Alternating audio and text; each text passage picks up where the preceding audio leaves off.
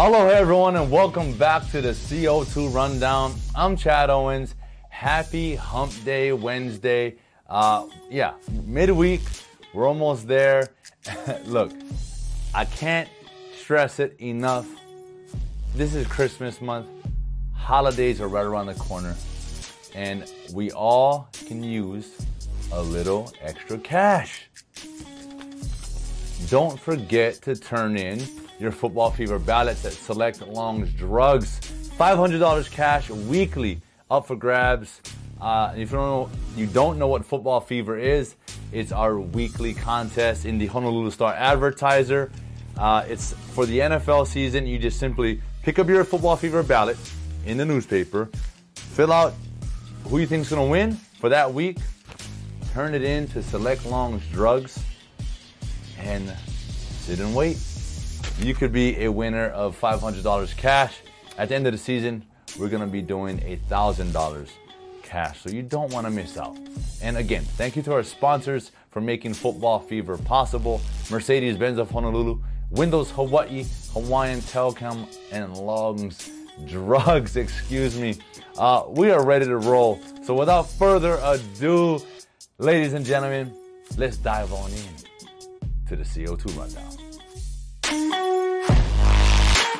All right, we're going to recap this Ravens-Dallas game, which, again, got scheduled to be played yesterday because of COVID.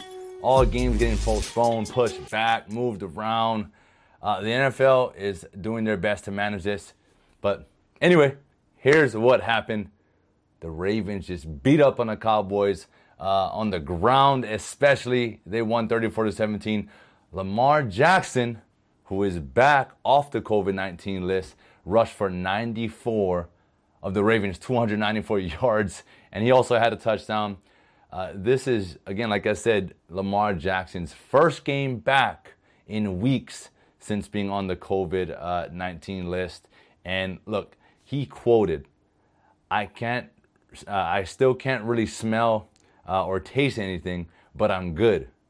Well, let me tell you this, man. He definitely didn't lose his taste of making plays and smelling that end zone because he balled against the Ravens. And an unfortunate turn of events that happened prior to the game, right before kickoff, Dez Bryant, receiver for the Baltimore Ravens, got pulled and wasn't allowed to play due to a positive COVID-19 test. He was looking forward to facing his old team and the Cowboys. It didn't happen. And Dez Bryant later took to Twitter and says, yeah, I think I'm going to go ahead and just sit out the rest of this season. He actually said quit on the rest of the season because he can't deal with this. Look, there's a lot of players that are going through this right now, a lot of situations, a lot of issues, a lot of ups and downs with this COVID-19, man, in the NFL. And in sports, I guess he's had enough of it. But to come out and make a statement like that after being given an opportunity to play again, after being out for 3 years, I don't know if I would have made that type of statement. But anyway, look, to each his own. I guess Dez Bryant is done for the season. Who knows? His career might be done again. That's it for the NFL. Let's move on. All right, college football rankings are out, and the top 6 teams are the same that it has been for the last 3 weeks. So no change there. But Ohio State got some bad news. They found out that they won't be playing in the Big Ten Championship because they only played 5 games after their match versus Michigan State was canceled due to positive COVID test results on the Michigan State side.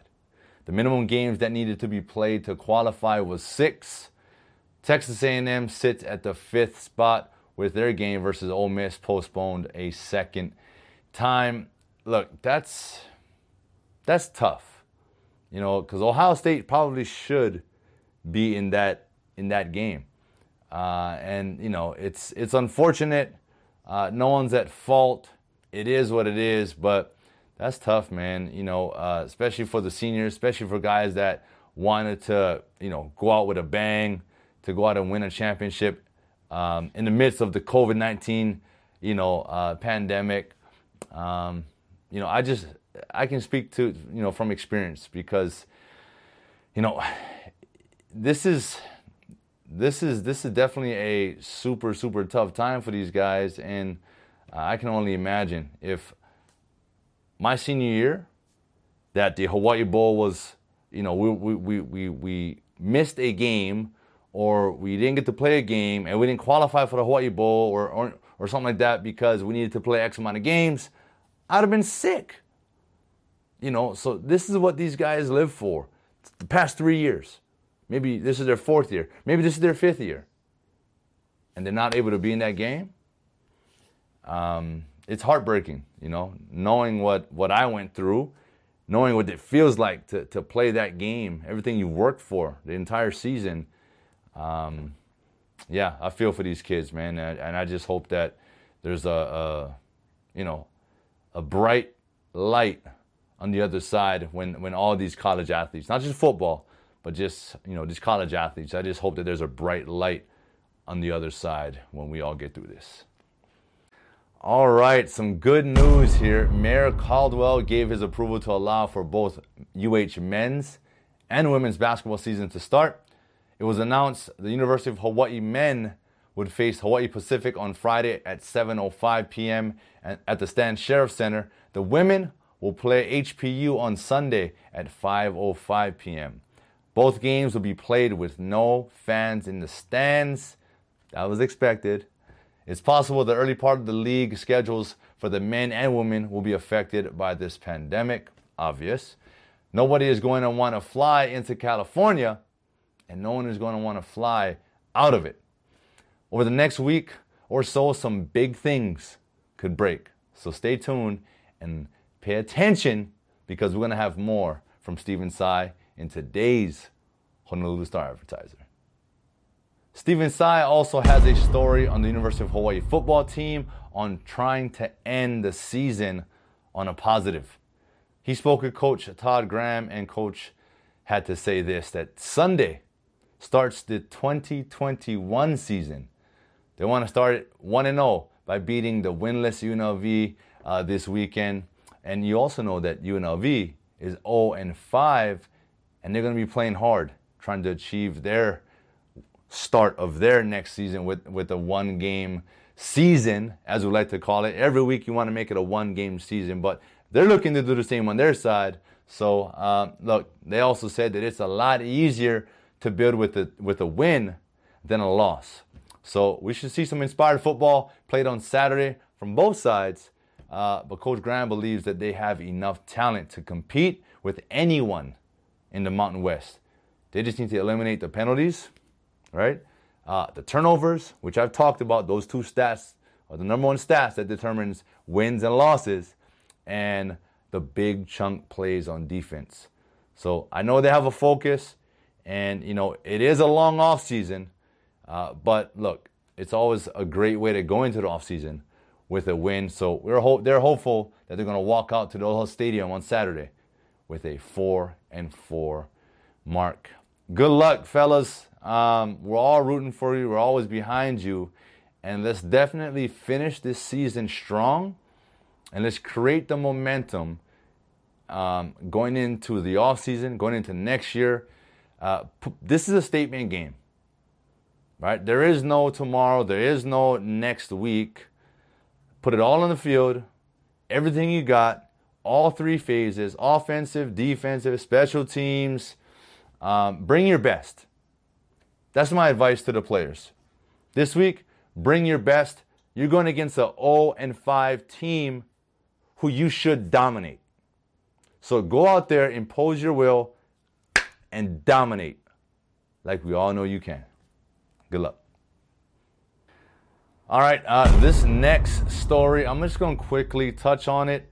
This should never happen in sports, but here it is. A controversy in the UEFA Champions League match yesterday at a PSG v Istanbul BB match. Yeah, I know that was a mouthful. The incident in which a match official allegedly used a racial comment towards Invincible's assistant coach. The players from both teams requested the official to leave, and ultimately both teams decided not to proceed with the match after the incident. There's no place in sports for that, especially with all of this, social injustice and everything that's going on in the world. There's no place for it in sports. And hey, hats off, man. Kudos to both teams for standing up for each other and, making a stand and saying, look, this is bigger than the game. Those issues need to be resolved, and I'm glad that they did what they did. But yeah, there's no place for that in sports. All right, and a area that I've been diving into and I've been loving, surfing. I obviously bodyboard, but yesterday the Pipe Invitational, it's a surf contest, took place at Bonsai Pipeline. Of course, the Pipe Masters and finals are later this week, but it was an unbelievable showing and unbelievable waves for the event yesterday. Joshua Moniz shined above them all, and this is what's awesome about this. He made it out of this qualifying rounds to get into the Pipe Masters final rounds, and his brother Seth Moniz is already qualified for the Masters. So that's epic, man. Brothers could potentially be going after it on a one-on-one basis for the crown. So that's going to be epic. That's going to be unreal. If you guys haven't seen it, man, go look at the highlights. Just unbelievable conditions at Pipeline, and which was closed. Normally they have the beaches open. It's packed like an arena, a sports arena. That's their arena. That's their fan base is on the sand, and unfortunately it was closed due to the pandemic. So I'm pretty sure it felt a little different to them guys. When they looked back on the beach, not seeing anyone on the sand, but it didn't seem to affect them because them guys are out there catching some unbelievable waves. Good luck to everyone that's in the Pipe Masters coming up here in a day or two. And that is it for the CO2 rundown today. I had a blast going to today's show. I hope you guys enjoyed it as well. I want to say thank you to our sponsors again: Mercedes-Benz of Honolulu, Windows Hawaii, Hawaiian Telecom, and Lungs Drugs for making this show possible. And I want to thank you for tuning in. I will see you guys on Aloha Friday.